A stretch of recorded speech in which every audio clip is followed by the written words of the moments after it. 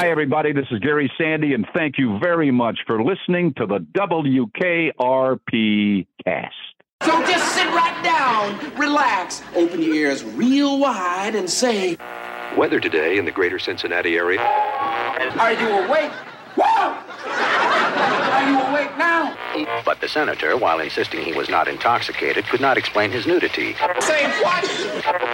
Dear God, she's going to kill us all. Welcome to the WKRP cast. My name is Alan Stair. And I'm Donna Stair. This is the fourth and final season of our week-by-week, episode-by-episode rewatch. Join us for this final season as we're getting into the music, the trivia, and the fun of WKRP. So, fellow babies, stay tuned and stay cool. It's time for the WKRP cast. I'm at WKRP in Cincinnati. Welcome back to another edition of the WKRP cast. I have a suspicion dinner is not going to go well. What is our episode, Donna? Today we're talking about Jennifer and the Will. The air date was Wednesday, December 2nd, 1981. Written by Blake Hunter, story editor Lisa Levin, executive story consultants Steve Marshall and Dan Gunselman. Directed by Dolores Ferraro. When an elderly gentleman friend of Jennifer's dies, the man's family accuses Jennifer of trying to steal his fortune. There is a trivia item in the IMDb profile for this episode that caught our attention. The problem with IMDb trivia is sourcing. They don't always tell you where those interesting little tidbits come from, and we've found a few of them to be wrong. This one said our current episode, Jennifer and the Will, was actually a sequel to another episode that was never produced. This was an interesting bit of information, but we wanted more detail. We tracked the story back to Jamie Weinman's WKRP blog post about the episode. According to an interview with Steve Marshall, a related episode was planned. Hugh Wilson came up with the idea. He gave Marshall the task of writing an episode called Jennifer's Wedding. In it, Jennifer would marry the Colonel, who we meet briefly at the top of this episode. According to Marshall, the script was written but never produced. The two stories weren't necessarily a two-parter or an hour special. It was just another regular episode, which would have aired earlier in the season. A few weeks later would be this callback episode about the death of the Colonel. Spoiler alert. Yeah, I think we pretty much know that.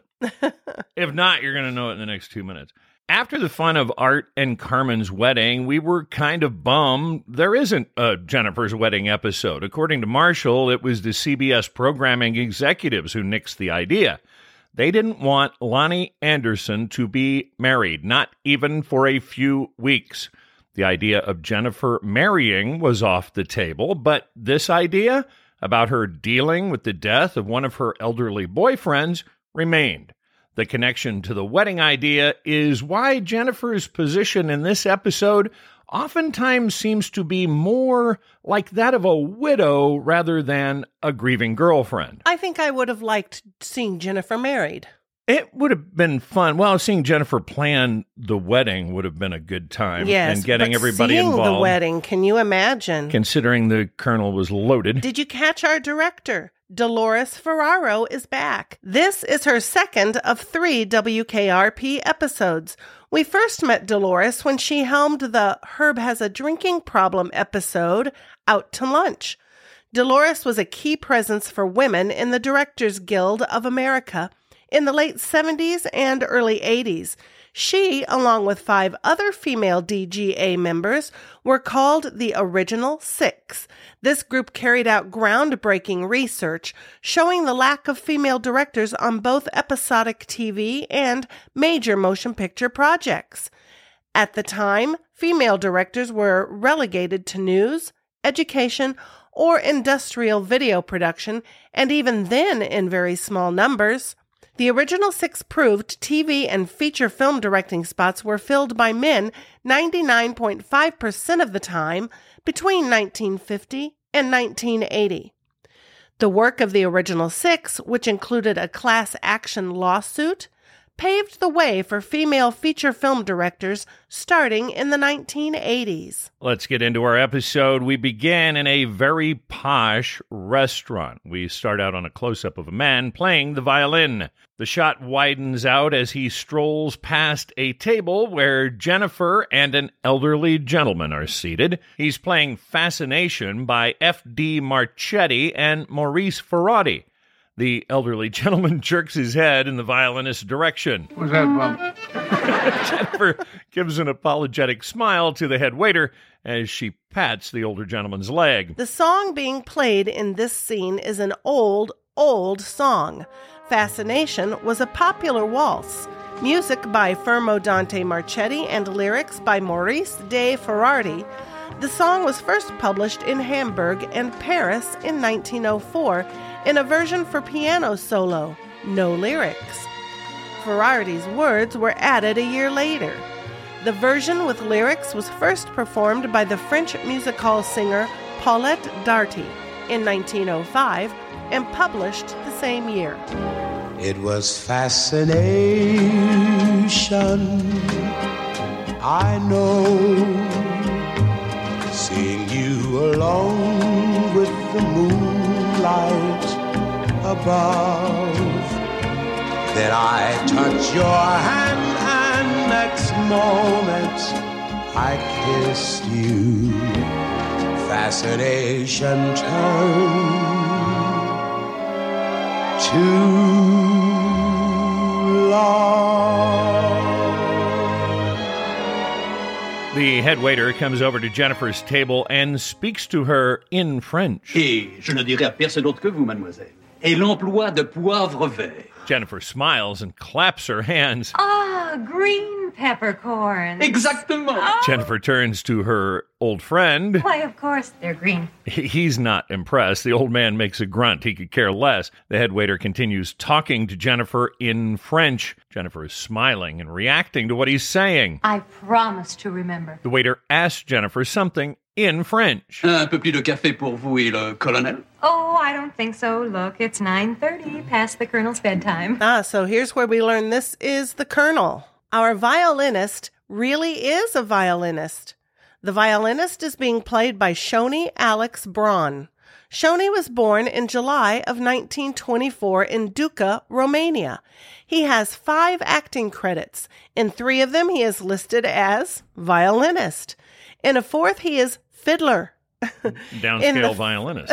In the 5th, a part in the 1988 movie named 68, he played the character Tibor Kardos.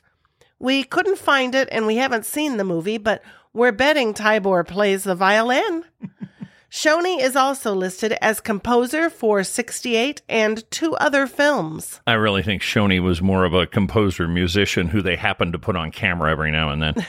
Colonel H. Buchanan is being played by Pat O'Brien. Pat was born in Milwaukee in 1899. Woo. Although he was born and raised in the U.S., he's often identified as a member of Hollywood's Irish Mafia. Others in the IM included Alan Jenkins, Frank McHugh, and James Cagney. O'Brien's first movie role was in 1930. He's notched more than 150 performance credits on his IMDb profile in both movies and TV shows. O'Brien, who was both Irish and a devout Catholic, often played priests, monsignors, and bishops. His Irish look and his ability to put on an authentic Irish brogue also landed him numerous roles as policeman. One of his most famous parts was playing Newt Rockney to Ronald Reagan's George Gipp in 1940's Newt Rockney, All-American. George, this telegram just arrived from Waller Camp. You've been named fullback on his All-American team. Me? You wouldn't kid me, Rock. No, it's on the level. You're gonna be all right, kid. I haven't got a complaint in the world, Rock. I'm not afraid. What's tough about this?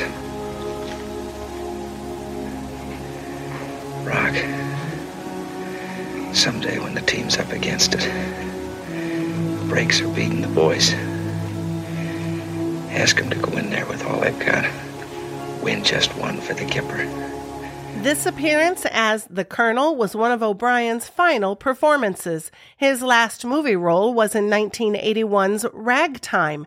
He would make one more TV guest appearance on a 1982 Happy Days episode. O'Brien passed away in 1983. O'Brien's performance here is more than just a random guest starring role. He was also personal friends with Lonnie Anderson. O'Brien performed with Lonnie in a summer stock play while she was still living in Minnesota. He encouraged her to go to Hollywood. He said she struck him as more than just another pretty face. He thought she had what it took to make it in Hollywood. And it turns out he had a good eye. The part of Andre, the head waiter, is being played by Roger Till. Roger does a great French accent because Roger is French. He was born in Paris in 1909. Roger's earliest credited appearances are French titles through 1954. In 1956, Roger is credited as appearing in a Wally Cox series called The Adventures of Hiram Holiday. Because of this change to English project titles, we're guessing Roger made his way to Hollywood in the mid-1950s. Roger has 84 total acting credits on his IMDb profile. He made the rounds of both hours and half hours in the 1970s and 80s. Roger has appeared in guest shots on series as varied as Silver Spoons, Blue Thunder, Heart to Heart, and Wings. Because of his accent and his ability to speak French, Roger has appeared as either a maitre d' or head waiter in more than 20 of his credited parts. Roger passed away in June of 2002 at the age of 93. I liked your comment about this when you said this is how we stereotype Frenchmen. They become head waiters. Head waiters or maitre d's. Maitre d's. Jennifer turns to the Colonel. He appears to be sleeping. Jennifer tells the waiter, "Oh, he's already napping." He often takes a little snooze between dessert and coffee. Helps build up his strength for the long walk to the car. Jennifer asks the waiter for the check. The mere presence of an outrageously overinflated bill always arouses him. Violinist comes back up to the table, still playing Fascination. He comes to the end of his piece. Jennifer thanks him, saying it was very soothing. Andre appears at the table with their check. C'est un whopper. And you know another way to get a good laugh? Have the Frenchman say, "au whopper." As he hands the check over. He kisses Jennifer's hand and leaves. Jennifer sits for a moment, thinking the Colonel will wake up. She pushes the little folder containing the check for this evening's dinner toward the Colonel. She waits a bit more. Seeing no response from the Colonel, she slides the folder with the check inside even closer, practically right under his nose. The Colonel doesn't move. Jennifer puts her hand on the Colonel's hands, and then she realizes he's not breathing. She puts her other hand up to her chest. Oh, dear. Pat O'Brien does a nice job of dying on screen. He goes to breathing very slowly and shallowly after slumping over. They stay on him for quite a while. You don't really see him breathing. It's a pretty good effect. If you want to see the dead man breathing, run your DVD in fast mode. Sped up, you can easily see his chest going up and down. So as Jennifer figures out what to do with that whopper of a check, we head into our theme. WKRP in Cincinnati. As we open in the lobby, we must stop and take note of the redecoration project. This is our first real look at the very big changes made to the back walls and Jennifer's desk. It's marble-textured paneling everywhere. Remember that shiny marble-textured paneling that was hot in the early 80s? Well, Jennifer is trendy. This has a brownish tannish hue. The walls are cladded with it everywhere. There's recessed lighting in the overhead marble panels. The coffee pot now sits on a marble panel in a marble inset. Jennifer's desk is a large kidney bean shape, also covered in marble texture panels. I think it looks very rich. Oh, yeah, she's going for that very rich look. I also kind of thought her desk looked a little like a boomerang. It does. There are some low, antique-looking chairs in the seating area. The light controls, no longer switches. They look like dimmer controls, very modern. The main door and the door leading back to the bullpen both seem to be a very modern-looking smoked glass. The door frames now have a sleek, brushed aluminum look. On the main door coming in, we can see a small and tasteful WKRP, looking very much like the show logo.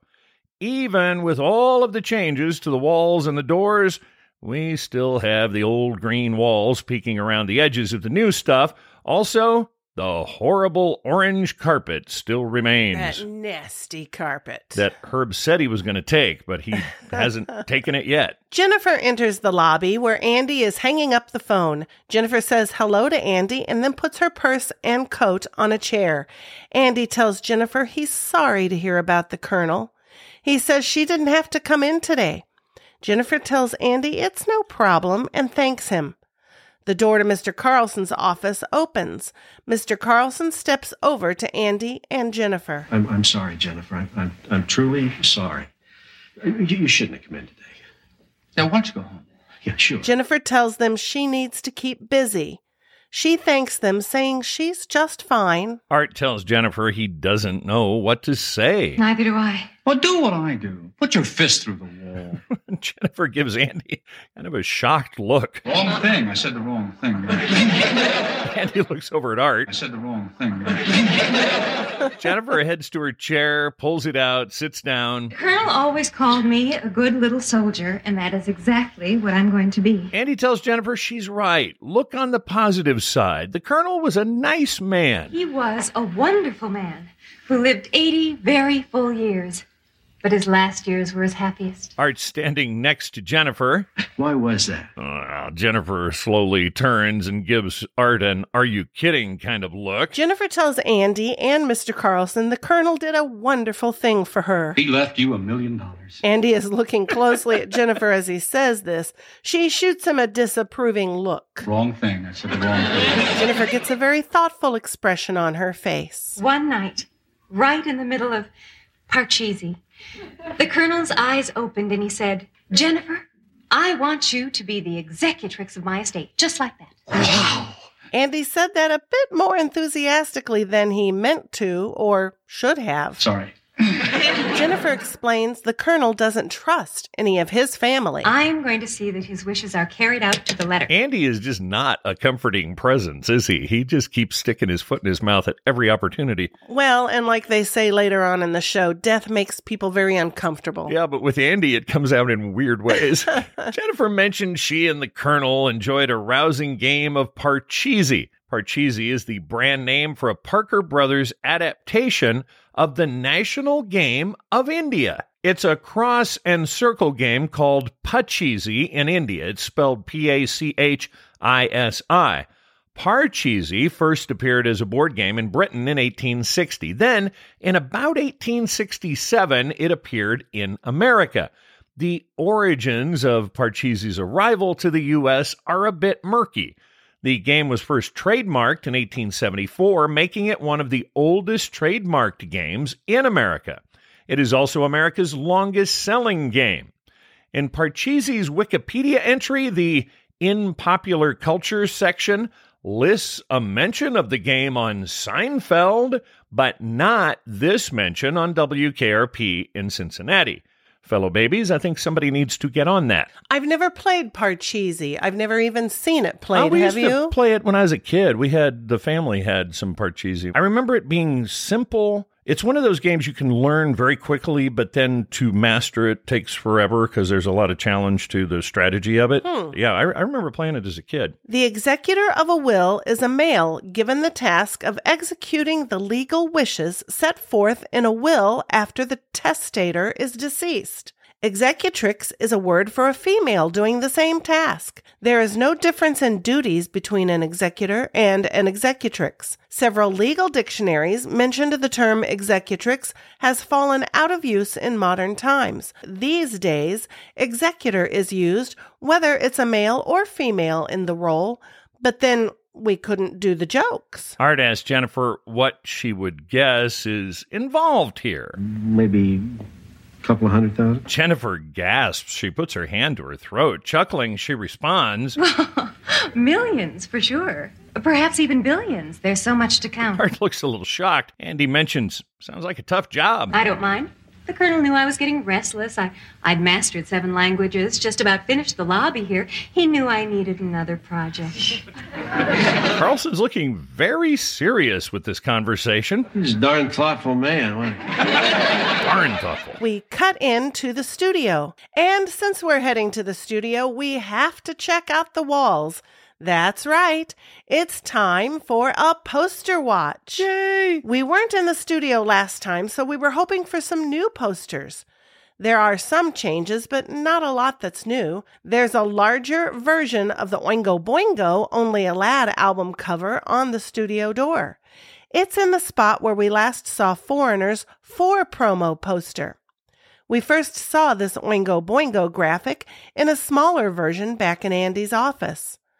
To the lower right of Bailey is the Riot poster we've also seen. The Tubes have moved over under the album shelves, and Dynasty is now under the studio window. Behind Bailey over the Cincinnati map is a large format promo poster for the Rolling Stones album Tattoo You. This is the Stones album that was tearing up the charts in the early 1980s. Fun trivia about this one, that face you're seeing on the cover with the tattoos is Mick Jagger. Cover designer Peter Corriston created the graphic from a photo of Jagger. It won a Grammy for packaging design. Now, something you might not know, unless you own the album, Corriston also did the same thing to a picture of Keith. It's the graphic on the back of the album cover. Keith Richards has the same extensive face tattoos. He's also looking to the side, and his head is over a field of emerald. A 3-foot by 3-foot vintage poster of the Keith artwork is currently being offered by a London gallery. If you'd like it for the living room, the asking price is $1,212. The only really new thing we've got this week is on the studio door. It's a promo for Bob Seger's 1981 live album called 9 Tonight. Seger had done well with a 1976 live album called Live Bullet. When a band is touring a lot, there sometimes isn't time to write new material. This might explain 2 live albums in 5 years. At least it was new stuff. Only one song, Let It Rock, appeared on both live albums. Everything on 9 Tonight, except for 3 tracks, came from his 3 previous studio albums. I'll be the 9 tonight, 9 tonight, 9 tonight, everybody. Can't wait for 9 tonight, 9 tonight, 9 tonight. It had just been released in September of 1981. 9 Tonight will peak on the U.S. Billboard album chart at number 3. We've got one more, but it's not really in the studio. If you look through the window to the production booth, you can see Duran Duran in red letters over a blue background. This is a promo poster for their 1981 self-titled debut album. It would go to number 10 on the U.S. album charts, but no hits. The single Girls on Film got some good rotation on MTV.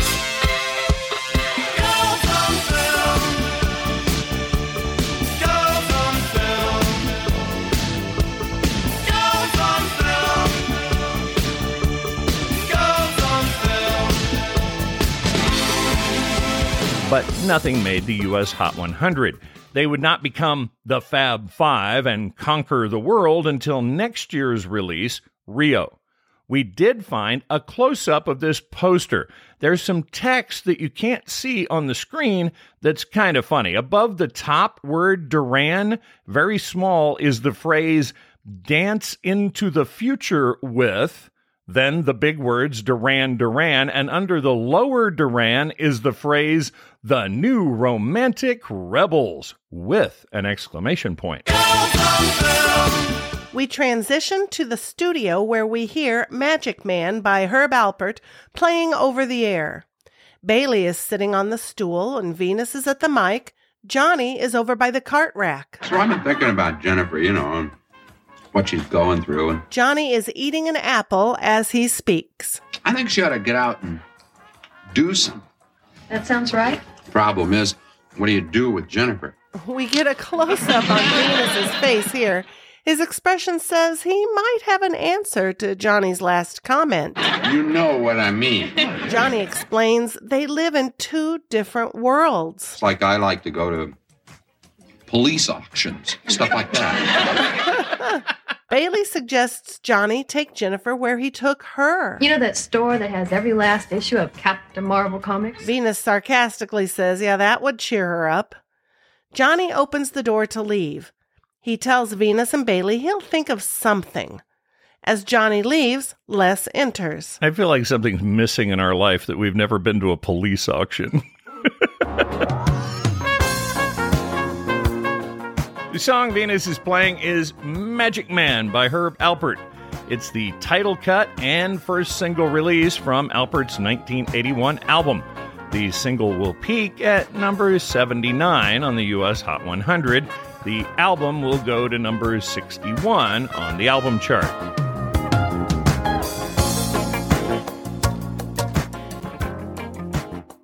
Hiya, West. Les. Time for half-hour update. Card inserted. Venus inserts a cart into the player on the control board. I like this. You remember Les's problem handling carts? Mm-hmm. Well, he's found a solution. He has Venus do it for him. Inserted. Noise about to end? Record's almost over. Then let's go to work. Les rolls up his sleeves. Venus gets up from the DJ's chair and Les sits. Venus starts the intro for Les's new update. Hold on a minute. This is a new one.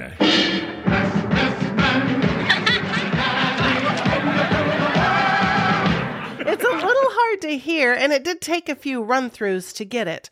But we're pretty sure they're singing Les Nessman, Cincinnati's Window to the World. Cincinnati's Window to the World. So no more William Woodson, at least on the half hour. Using the mallet from the gong as a baton, Venus begins marching around the studio behind Les.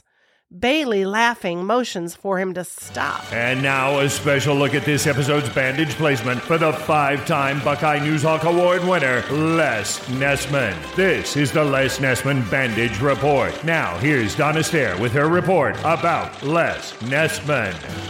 Left hand, middle, and ring fingers. This has been a look at the bandage placement for Silver Sow and Copper Cob award-winning journalist Les Nessman.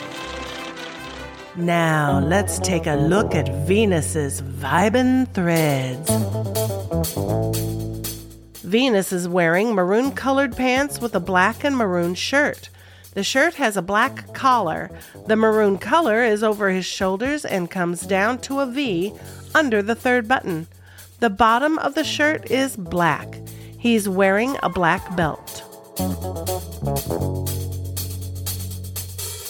I could do this kind of thing all the time. Just leave the camera on them in the studio and let's just watch them work. Just let people come in and out and let Venus play stuff. And I could just do that for half an hour. So Les begins his report. Time for the half-hour news update with Les Nessman. Top of the day, Death Watch. Venus, it's the gong. It doesn't look like this was planned. Les turns and gives Venus a dirty look, then continues. Ask not for whom the bell tolls. It tolls for Colonel H. Buchanan, one of the wealthiest men in Ohio. He died last evening at a local restaurant. The colonel was a decorated veteran of both World Wars, beloved by his men of the fighting 42nd Division, who called him Old Ironhead.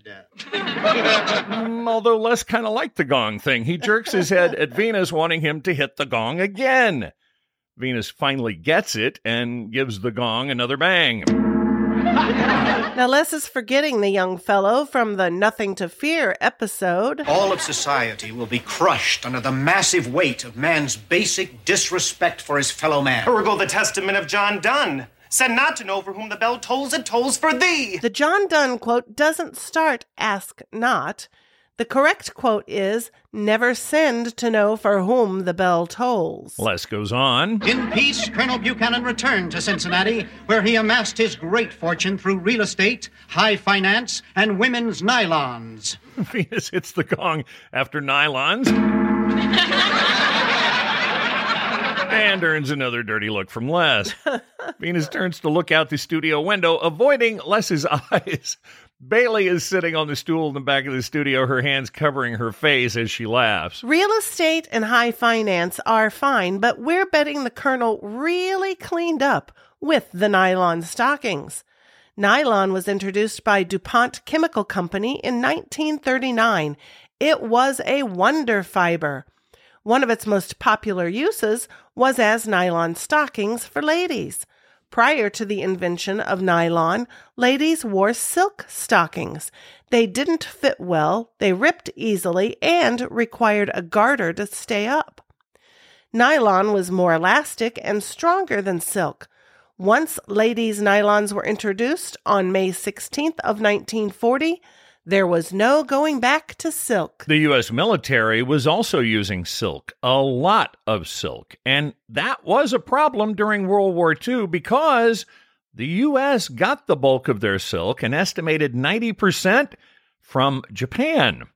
That, of course, stopped during the war. DuPont showed the War Production Board how nylon could do a better job than silk for things like glider tow ropes, mosquito netting, hammocks, flak jackets, even parachutes could be made better and more effectively with nylon. DuPont's stock of nylon went to the war effort in February of 1942. I actually found one article that said it was commandeered by the Army. From then on, all nylon production would be geared towards the war. Well, ladies panicked. They couldn't even go back to silk because silk was also unavailable. During the war, many women began shaving, then staining their legs to get the desired stocking effect. Coffee, cocoa powder, and gravy browning were all used.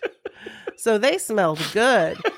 Going out on dates, their dates probably like, why am I hungry? Why does the office smell like cocoa? For a finishing touch, ladies would paint the stocking seam up the back of their legs using an eyebrow pencil. Before the war was over, leg cosmetics hit the market. Women began shaving their legs and applying liquid stockings before going out.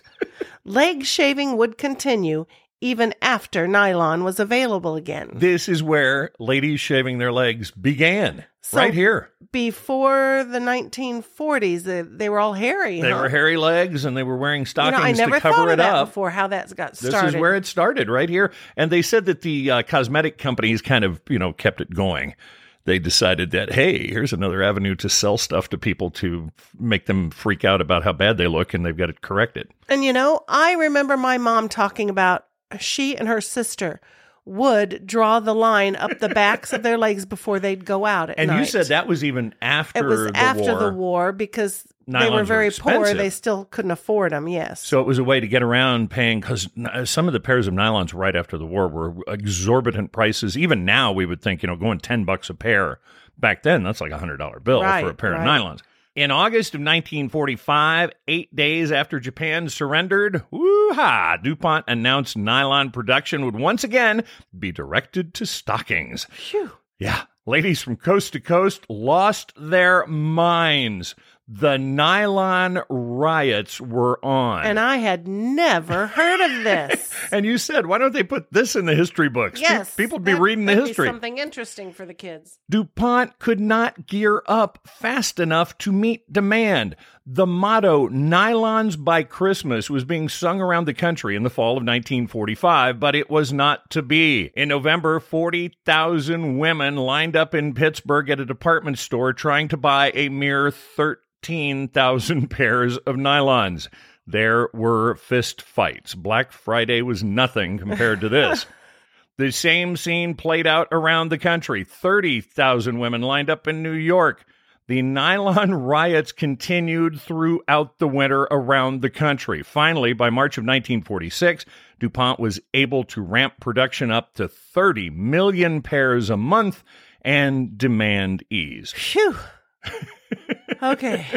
Back to the studio, Les continues his report about Colonel Buchanan. Later, he turned his attention to a political career, highlighted by a 1968 shoving match with then Vice President Spiro Agnew. Bailey leans forward and whispers the correct pronunciation to Les. Spiro. Les turns and looks at her. There's so much stuff in this report. I love it. Les needs a research staff. Not only did he get the pronunciation wrong, he also got the timeline wrong. Spiro Agnew was vice president under Richard Nixon, starting with his election in 1968.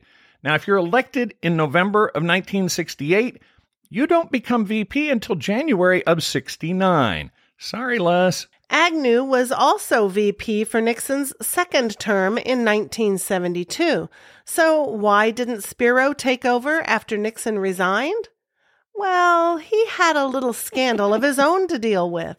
Spiro had been both a Baltimore County executive and governor of Maryland before becoming VP. Turns out, while in Maryland, he was taking kickbacks from contractors. The payments continued into his time as vice president. He was being investigated for criminal conspiracy, bribery, extortion, and tax fraud. Busy little guy. After months of investigation by the U.S. State's Attorney for the District of Maryland, Agnew pled no contest to a single charge of tax evasion, and he resigned from office in September of 1973. House Republican leader Gerald Ford was named by Nixon to replace Agnew. Okay, now follow this. Ford would serve as VP for a mere 9 months because you might remember old Tricky Dick had his own scandal. In August of 74, Nixon would also resign, only this time it was due to Watergate. Now, Agnew was never implicated in Watergate. He was way too busy with the other stuff. Agnew and Nixon's resignations meant Ford moved from House of Representatives to vice president to president in less than a year and without going through an election for anything other than his House seat. Looking perturbed at being interrupted, Les ignores Bailey's little pronunciation correction and presses on. At the time of his untimely death, the 80-year-old colonel was in the company of a young blonde woman. Venus and Bailey shoot a look at each other. They both walk up behind Les and lean over his shoulder to see what he's reading. The Buchanan family claims not to know her identity, but say the colonel had recently developed an interest in gold diggers and blonde floozies. Bailey grabs the tear sheet from Les. Taking the tear sheet with her, she hurries out the door. Take note here. We're going to talk about this in a minute. Bailey leaves the studio with the tear sheet, but she's not wearing her coat. Les is very flustered, and he isn't sure where to go from here. Venus is motioning him to go on. The colonel will be buried, I suppose. Les without tear sheets is a scary proposition. Vice President Spiro Agnew. We transition to the lobby. Jennifer is sitting at her desk, staring at a newspaper sitting on her desk. Bailey comes running into the lobby from the door that leads to the bullpen. Okay, now notice Bailey is wearing her coat and carrying her purse now. This is listed as a continuity error in the IMDb Goofs section for this episode. Well, we don't think it's a goof. Bailey is also going to get Jennifer her coat in a minute and offer to walk Jennifer to her car. It's the end of the day, quitting time. We're thinking it would have made sense for Bailey to have left the studio, gone through the bullpen to pick up her coat and purse, and now she's headed home for the day. She knew she'd pass through the lobby, so she brought the tear sheet with her. I just thought of something as we were talking about this. Jennifer going to her car. What car do you think Jennifer drives? Ooh, I don't know.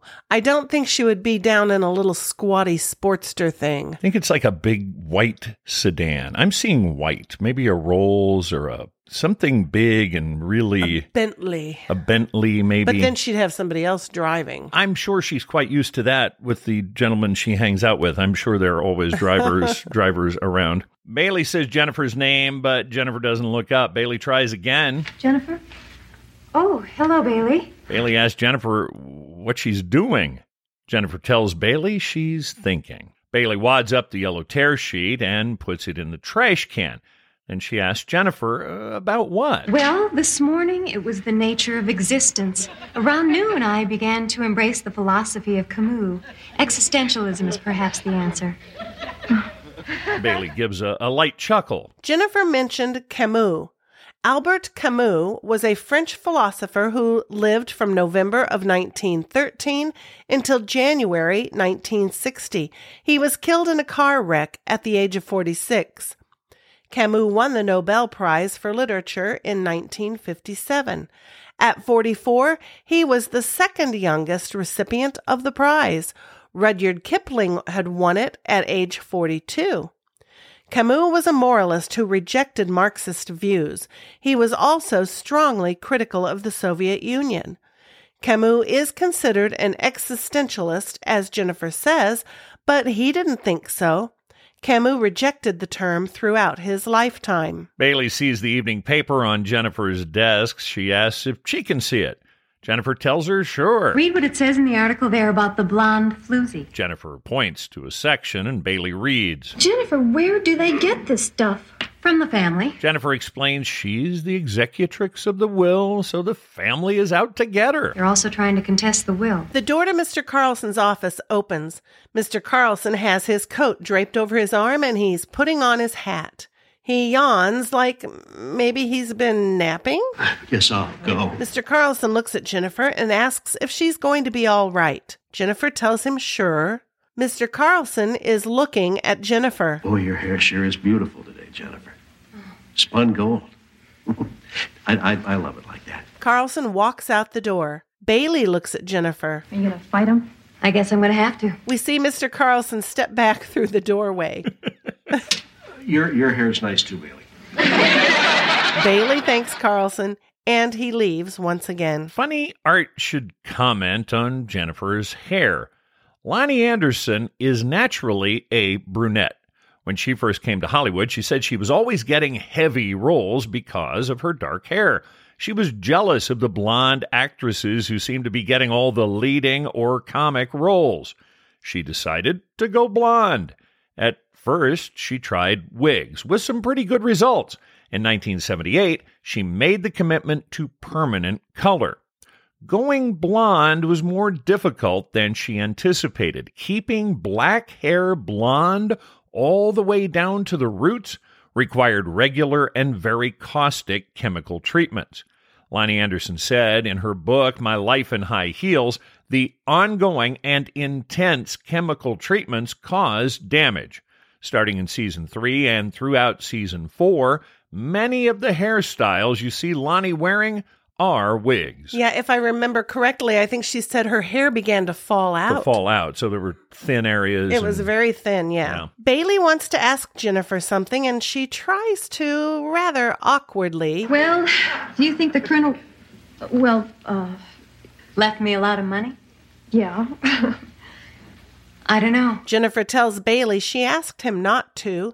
She was worried that if he did, he would look like an old coot with the hots for a younger woman. Which is, of course, what he was. But in an utterly charming way. Oh, I'm going to miss the coot. Bailey leans down and puts her arm around Jennifer, telling her it will get better with time.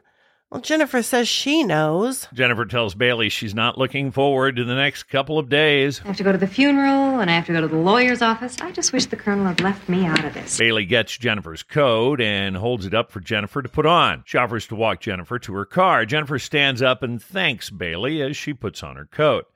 They walk out the door as Les and Herb enter from the door leading to the bullpen, which brings us to... the line of the episode.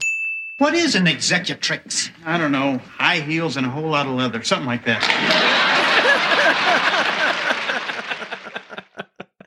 Oh, I love those two together. Oh, man. Johnny and Venus together and then Lerb together. Love them. Okay, so we're having some fun with Herb's recall of words ending in trix. Trix. This is Latin. It's used as a feminine suffix. Herb is describing a dominatrix. A dominatrix likes to take the sadistic role in BDSM activities. If you'd like to know more, please visit your local library or porno theater. That reminds me of those things NBC used to do. The more you know. Those little public service announcements. We cut into the studio where Johnny is at the mic. He's introducing I Heard It Through the Grapevine by Marvin Gaye. As it begins playing over the air, Johnny announces it's 9:47. We can see Jennifer walk by the window. Johnny goes into a Motown classic. Heard It Through the Grapevine. It was written by Norman Whitfield and Barrett Strong for Motown in 1966. 3 recordings of the track were made in 1966 and 67. The first was made by The Miracles in 1966. The second was Gaye's version in early 67. Gladys Knight and the Pips had the third recording, but the first release. Their version of Grapevine came out in September of 67.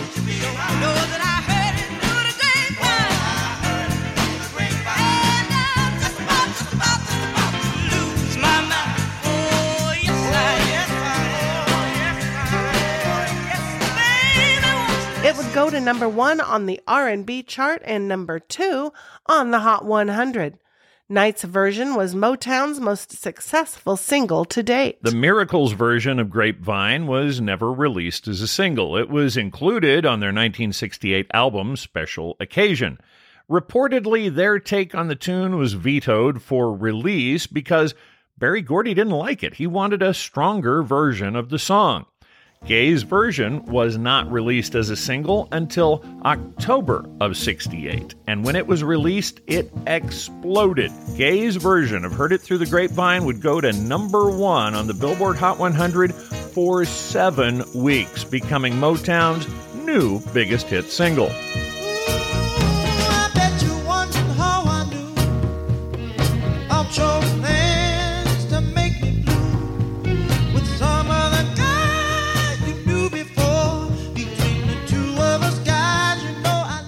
I Heard It Through the Grapevine is number 80 on the Rolling Stone list of the 500 greatest songs of all time.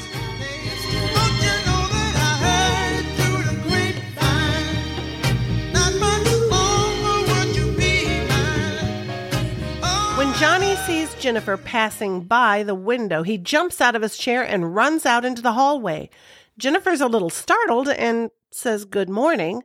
Johnny asks how she's feeling. She says she's fine. You ought to get out and do things, you know? Kind of take your mind off things. You ever been to night court? Johnny's life outside of this station just sounds really cool. That could be a whole show on its own. Just follow Johnny around when he's not on. Jennifer looks up at Johnny with wide eyes. She has not been to night court. Boy, I hang out down there a lot, you know. Last week, they caught this guy. They had him in there with 106 television sets. Jennifer chuckles, not quite knowing what to say. Johnny's looking at the floor. He's kind of moving his foot in a circle in a real anxious kind of way. So, if you're ever free in the evening, you feel like stepping out, give me a call. Jennifer tells Johnny thank you and begins walking away, glancing nervously back at Johnny. She's just a little worried about him. She opens the door to the bullpen. Before we leave the hallway, we have to do a quick hallway poster watch. Yay! We can still see the Commodores over the door. Ian Hunter has now moved from the bullpen hallway to here on the angled wall. The Yellow Jackets are still on the right-hand wall. We do have something new. The poster on the wall through the doorway at the end of the hall is a promo for Carly Simon's 1981 release, Torch. This was her 10th studio album and her first devoted to primarily standards. It did contain one Simon original, From the Heart. The rest were, as the title says, classic Torch songs about lost love and rejection. there may be a reason for the relentlessly melancholy theme. Turns out the album was recorded during the breakup of her marriage to James Taylor. Their divorce was announced shortly after the release. Hurt was the only single. It would not crack the Hot 100, peaking at number 106. I'm hurt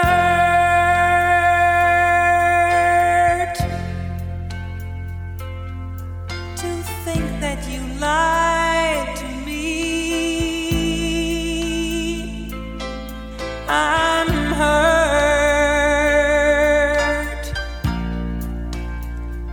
way down deep inside of me. I went through a period of mourning when they divorced. I hated that. But James was then free. Oh, James was a bachelor my man. again. Jennifer walks into the bullpen. Venus is sitting at the DJ's desk. Oh, Venus, he's trying the headband again. Please, Gordon, give it up. Yeah, I don't know whose decision that was, but it was not a good one. Not a good look. Les sees Jennifer and he hurries over to her. Oh, Jennifer. There's a long beat of silence. Les doesn't know what to say. Then he finally gets out. How are you? She tells Les she's fine. Les pats her on the upper arm, nodding his head. He then walks out the door to the studio hallway. Jennifer looks at Venus. Boy, people really don't know what to say when someone's died. Venus nervously begins running his hands back and forth on the desk. Well, you know, it's at least with most people, it's like, well, sometimes. Jennifer tries to bail him out by interrupting. The funeral's tomorrow. Good. No, not good. I mean that it is tomorrow. That's the thing, of course. And this is what we were talking about, how everybody is really treating her like a wife, a wife widow. or a widow of someone rather than it's just a friend that's passed away. Jennifer apologizes for making everyone feel so uncomfortable. Venus tells her, no, it's not uncomfortable. It's just sorry and sad. Sad for a friend. Venus stands, and when he does... Now, let's take a look at Venus's vibin' threads. New day, new vibes. Venus is wearing a mock turtleneck sweater that is a dark teal green with matching pants and a belt of the same color. The effect is that of a jumpsuit. He's wearing a camouflage headband, using maroon and green for the camo spots. And as mentioned, this outfit would be far more vibin' without the headband. It is statement about the vibeness of the outfit, though, that it still gets a vibe and threads even with the headband. Yes. Venus looks very uncomfortable. He stands for a bit, kind of unsure what to do. He's got his arms swinging nervously down by his sides. Then he looks over at a stack of albums and sees a way out. I'm going to take these albums to the booth. Okay. Goodbye. Venus leaves the bullpen. Herb enters through the glass doors. He walks up to Jennifer. Hey, Jenny, I didn't get a chance to tell you how sorry I am that Colonel guy bought the farm. Hey, he had a long life, a lot of dough. Herb looks Jennifer up and down. Got to go out with you. Caught the big bus while he was eating in the best joint in town. Not bad if you ask me. Caught the big bus is my honorable mention for line of the episode. Yeah, that was a good one. Well, Jennifer begins to laugh. Sometimes I like you, Herb. You really have a way with words. Hey, I'm in sales. Oh, and no fashion alert. The coat is a bit wild, and maybe he should rethink the pink shirt. But this is by no means an alert-worthy outfit. Maybe he's toned it down out of respect for the Colonel. Caught the big bus while he was eating in the best joint in town. Herb is so just thoughtful and sensitive Yes. to the needs of others. We cut into Art's office where Carlson is sitting at his desk reading a magazine when there is a knock on the door. And the article that he's opened to is something about hunting clams. Art's just into all things ocean related, I guess. Fishing and clams. And the door opens and Andy walks in. He asks Art about Jennifer. Carlson says, Jennifer's much better. She got quite a little write-up in today's paper. Oop, Andy slaps the paper he's holding. The door opens and Jennifer enters. Art stands and Andy quickly puts the paper behind his back. Jennifer is also holding a copy of the paper. She asks Carlson and Andy if they've seen it. Andy pulls his paper out from behind his back. She tells them the Colonel's relatives have really gone too far and begins to read. It is not known if the industrialist's woman companion is employed. Jennifer looks at Mr. Carlson. Mr. Carlson has a worried look on his face as he walks to the other side of his chair. Andy tells Jennifer he doesn't think she should go to the funeral with this kind of publicity. I'm not even sure if I'll be allowed, but I am going. Jennifer turns to Mr. Carlson and asks him to take her. Mr. Carlson tells her, you bet. He will handle everything. And Travis, I think you got to call the newspaper and straighten those people out. Andy tells Art he agrees, but Jennifer speaks up. No, don't do that. No, then they'll just know who I am, and I'll never get any peace. I just want to be left alone. Oh, I'm tired. I'm really just tired. Jennifer sits in Art's chair and leans her head on Carlson's belly. She's just worn out. Art puts his arm around Jennifer's shoulders. Andy looks at Jennifer. He tells her, just stay here in Mr. Carlson's office. Nothing ever goes on in here. It's a nice place to be. Andy leaves the office, closing the door behind him. Carlson grimaces at the closed door. We do a quick cut to the lobby, but there's been a time jump. Bailey is at Jennifer's desk. Andy comes in from the bullpen door just as Bailey is finishing up a phone call. Andy asks Bailey if they're back yet. Bailey tells him no, not yet. Just then Mr. Carlson strides into the office from the main entrance, looking angry. Andy asks him how everything went. I never saw anything like it. Where's Jennifer? I took her home. Well, what happened? It was like a three-ring circus. The press was there, television cameras, newspaper photographers, people running all over the place, trampling on the flowers. No respect at all. Bailey asks why. Art tells them they were all trying to get a picture of the blonde mystery woman. When they saw how pretty she really was, all heck broke loose. That was a funeral. You can practically see Art shaking with anger. Bailey tries to lead Carlson over to Jennifer's desk chair, asking him to sit down. And then one reporter shouts, "Hey, look, she's with another old coot." This may be why he's really mad. Bailey and Andy try to suppress their smiles, but they don't do a very good job. Not exactly a kid anymore, but I'm not a cootster either. Andy asks how Jennifer is taking all this. Carlson tells him she was pretty shaken up. I mean, flashbulbs going off in her face. People are asking questions like, "Hey, lady, you and this guy live together?" Bailey tells them she's going to go to Jennifer's house and stay with her for a while. Mr. Carlson tells her that's a good idea. Jennifer needs to forget about mystery floozies and wills. He wants Jennifer to take her vacation starting now.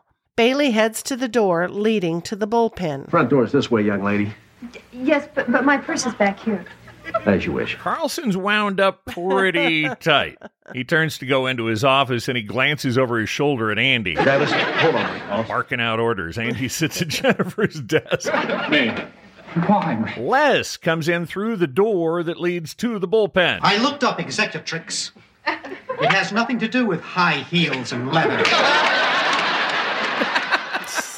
Les looks at Andy, then turns around and goes back to the bullpen, leaving Andy scratching his head. And there's that great writing. It was a tense moment with Carlson being all angry, and here we end it with a little bit of comedy. Button on the end of the scene to give us a laugh. We transition to a lawyer's office. There are dark green curtains on the windows that match the lush green carpet.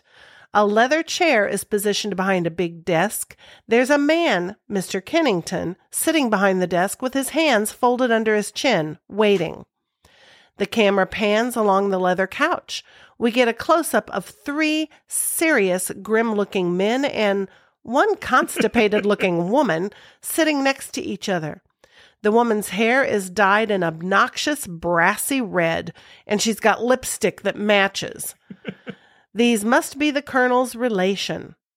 The woman brings her scrawny arm up to her face to check the time. She speaks up. The meeting was called for 3 p.m. It's 10 past now. Mr. Kennington tells them he just wanted to make sure that everyone was here. Everybody is here. The woman's voice matches her look. Yes. She's just a sourpuss. There's a knock on the door. Jennifer enters. The gentlemen stand. Jennifer's dressed in purple with a wide-brimmed purple hat. She has a sable fur stole draped over her arm. Mr. Kennington, I'm Jennifer Marlowe. How do you do? Jennifer tells Mr. Kennington she changed her mind and decided to come. Mr. Kennington says he hopes she would. Cloris clears her throat loudly. Cloris. Mr. Kennington begins the introductions. Starting on my left, Cedric Buchanan, brother of the deceased. Cloris Buchanan, sister. Chester, another brother. And Skip Buchanan, nephew. And this is Miss Jennifer Marlowe, a friend of the deceased and executrix of the will. Jennifer smiles and nods her head at the group. So let's meet the gang, shall we? Mr. Kennington is being played by John Terry Bell. John Terry Bell has a dozen acting credits on his IMDb profile. He started out on an episode of Lou Grant as a stockbroker in 1978. He got along well at MTM, also appearing on The Bob Newhart Show. Bell's last appearance was in a 1986 movie called Just Between Friends. It starred Mary Tyler Moore. Unfortunately, John died very young. He passed away in 1995 at the age of 53 due to complications from AIDS. Cedric Buchanan is being played by Brian Wood. Brian's first acting gig was on My Three Sons in 1964. Over about 20 years, Brian would pick up a dozen acting credits.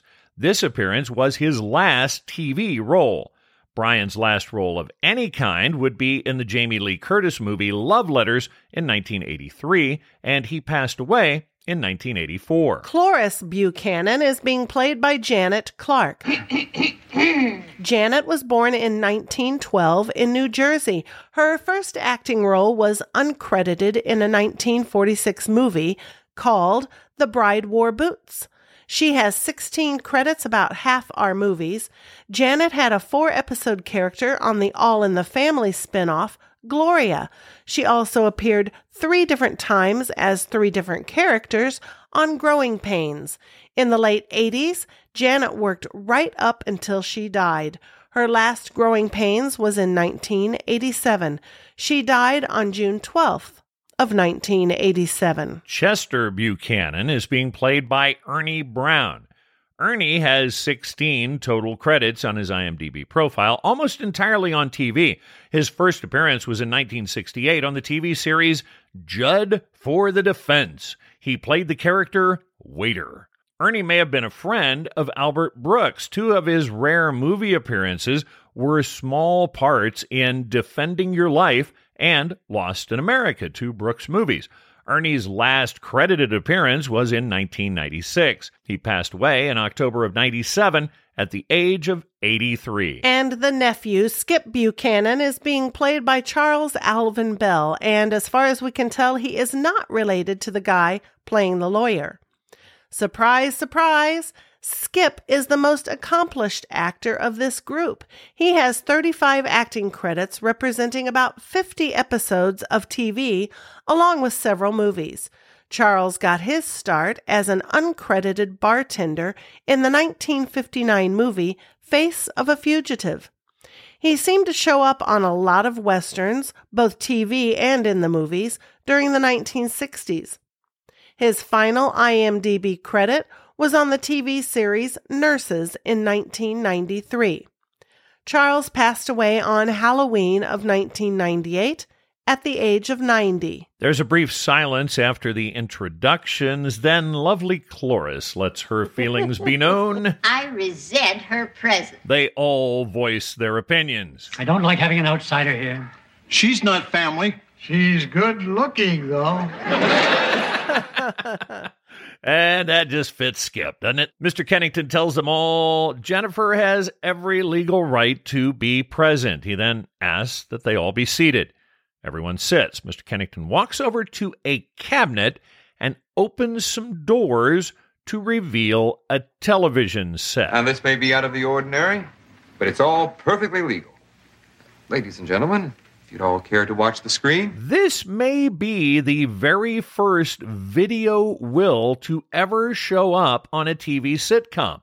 They will become a regular sitcom trope going into the 80s and 90s. And I mentioned to you that of all of the episodes and the scenes that we've seen, I really love this scene where Colonel is talking to his family. Pat O'Brien just kills it Oh, he here. knocks it out of the park. He and is I'm so funny. thinking we could have had a whole episode of him and his commentary on planning the wedding. I'd have loved to have seen him as a semi-regular character showing up periodically to pick Jennifer up from Kind work. of like and Mama. Yeah, he would have been so much fun. Well, he does this scene great. Mr. Kennington pushes a button and Colonel H. Buchanan appears on the screen. After dying in the cold open, here's where Pat O'Brien gets a chance to really let fly. He does an amazing job in this scene, so we are going to let a lot of this just run. It is too funny. He says good afternoon to them all and then begins. Cedric, Cloris, Chester, Skip. All the Grady relatives here. Oh, that's good. Oh, I like this little scene.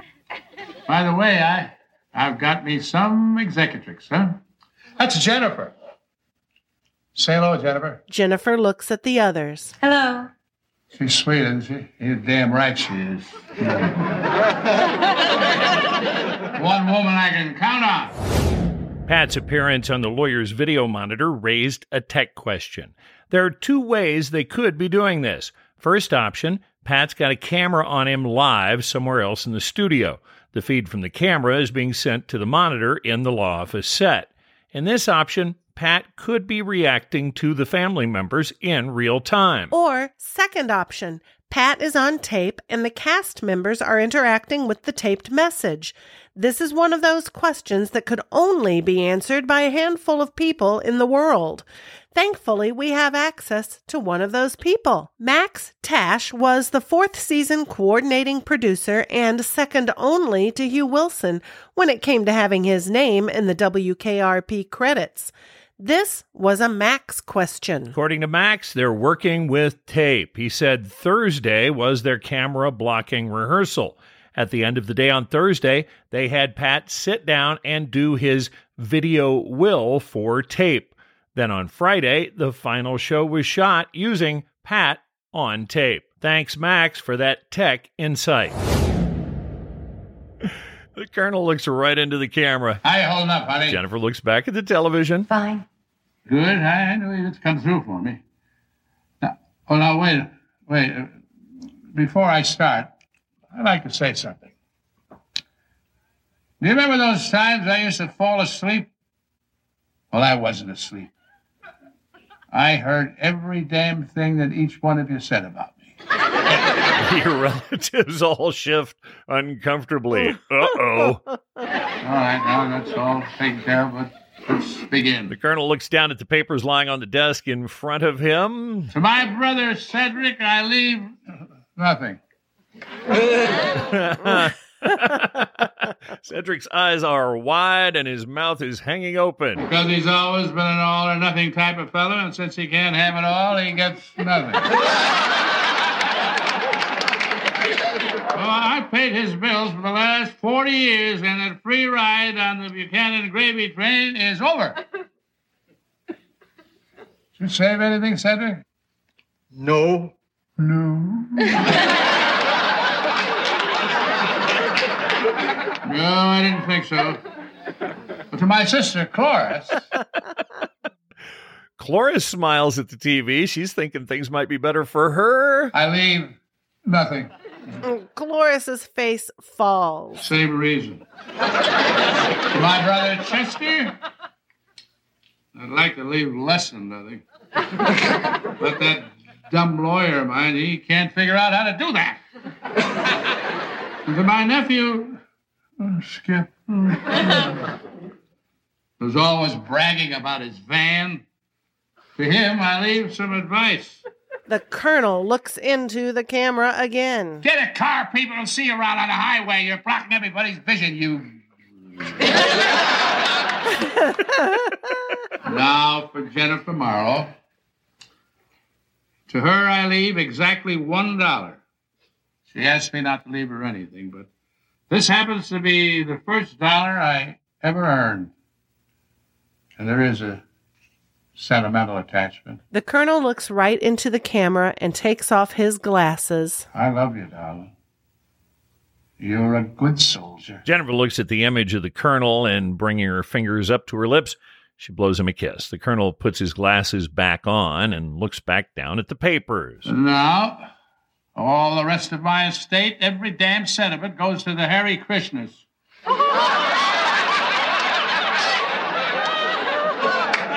That is, if they promise to stay out of the airport. Hugh Wilson loves the Hare Krishna jokes. You might remember we got a Hare Krishna joke right up top in Pilot Part 2. This isn't fun. Let's go chase the Hare Krishnas out of the airport again. Then Johnny and Hoyt Axton had a run-in with Krishnas in I Do for Now. TJ, welcome to our happy home. Hi. I got these from some bald-headed guys down in the... The Colonel continues. I'm only kidding. Actually, the balance of my estate is to be spent on a parade. A parade! I want a parade honoring the veterans of my old unit, the Fighting 42nd. Round them up, Jennifer. Round them up and bring them here. And give them a parade. When it's over, well, divide the rest of the money. Give it to the men of the 42nd, and if they're deceased, give it to their family. The Colonel looks into the camera again to address Jennifer. He takes off his glasses. Pat is good with those hand props. Now, look, dear, don't you try and do all this yourself. No, it's too difficult. You hire a staff to do that. I think my brother Cedric's looking for a job. Well, that's it, folks. Nice knowing you. Now I suggest you go to your corners and come out fighting. The Colonel mentioned the Fighting 42nd. The 42nd Infantry Division was very unique in U.S. military history. It was active in both World War I and World War II. The 42nd was originally composed of National Guard troops from all over the United States, mobilized to fight in World War I. Since all states were represented, the 42nd adopted a rainbow as their division insignia. When the 42nd was reactivated for service in World War II, the rainbow was retained.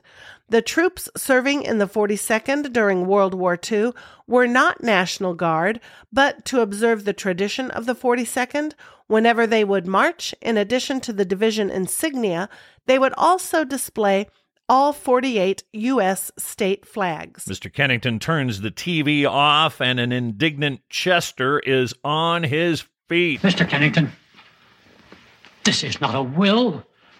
What we have here are the ramblings of a senile old man who has fallen under the spell of it. Chester looks over at Jennifer without finishing his sentence. Looking back at the lawyer, he continues. I don't think we'll have any trouble convincing a judge that my brother was incompetent. I'm not so sure a judge would find that going out with Miss Marlowe here was all that incompetent. Just might prove his mind was clear as a bell. But a parade, I mean, really. It's insane. It's frivolous. It's going to start around 2, probably last until around 7.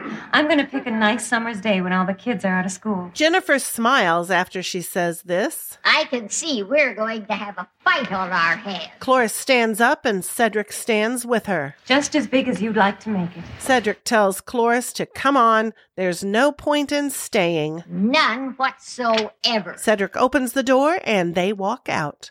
Skip turns before leaving the room. I always thought he was asleep.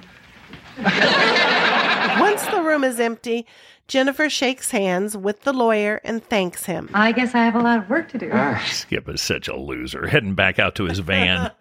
Mr. Kennington asks Jennifer if she has a tape machine like this one at her home. I have several. And this is not a VHS. He pulls a tape out of his briefcase and hands it to Jennifer. And it is a large format broadcast tape.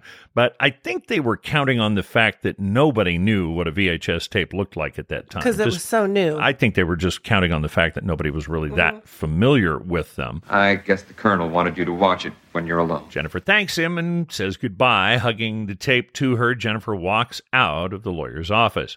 The lawyer shuts his door with a satisfied grin on his face and heads back to his desk as we fade to black. That's going to do it for Jennifer and the Will. Man, Pat O'Brien made that one a lot of fun. Yes, he made that last scene. Oh, my gosh. Really took it home.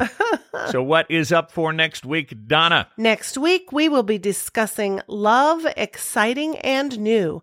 Andy wants a new transmitter for the station, and he visits Mrs. Carlson to ask for it. Andy ends up taking her out to discuss business, but she seems to want more than that. Take note, fellow babies, this is not the next episode on the Shout Factory discs. This is one of the first misidentified episodes of the 4th season. The Consultant is the next episode on the Shout Factory discs.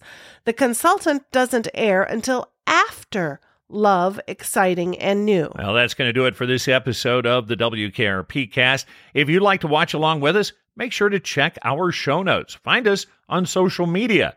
You can follow our Facebook page at WKRPcast. For more WKRP fun, become a patron. Go to patreon.com/WKRPcast for behind-the-scenes fun, full interviews, and more. Got a question, comment, or correction? Let us know about it. Write us, WKRPcast@gmail.com. And remember, please rate and review us over on Apple Podcasts. Thanks for listening. Bye now. May the good news be yours.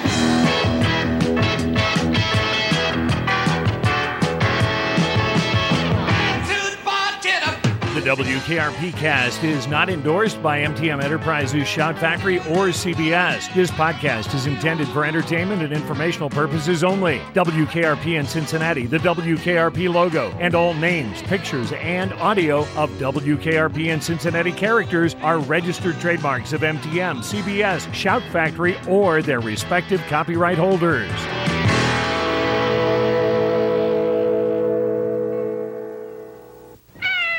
I almost forgot, fellow babies. Booger!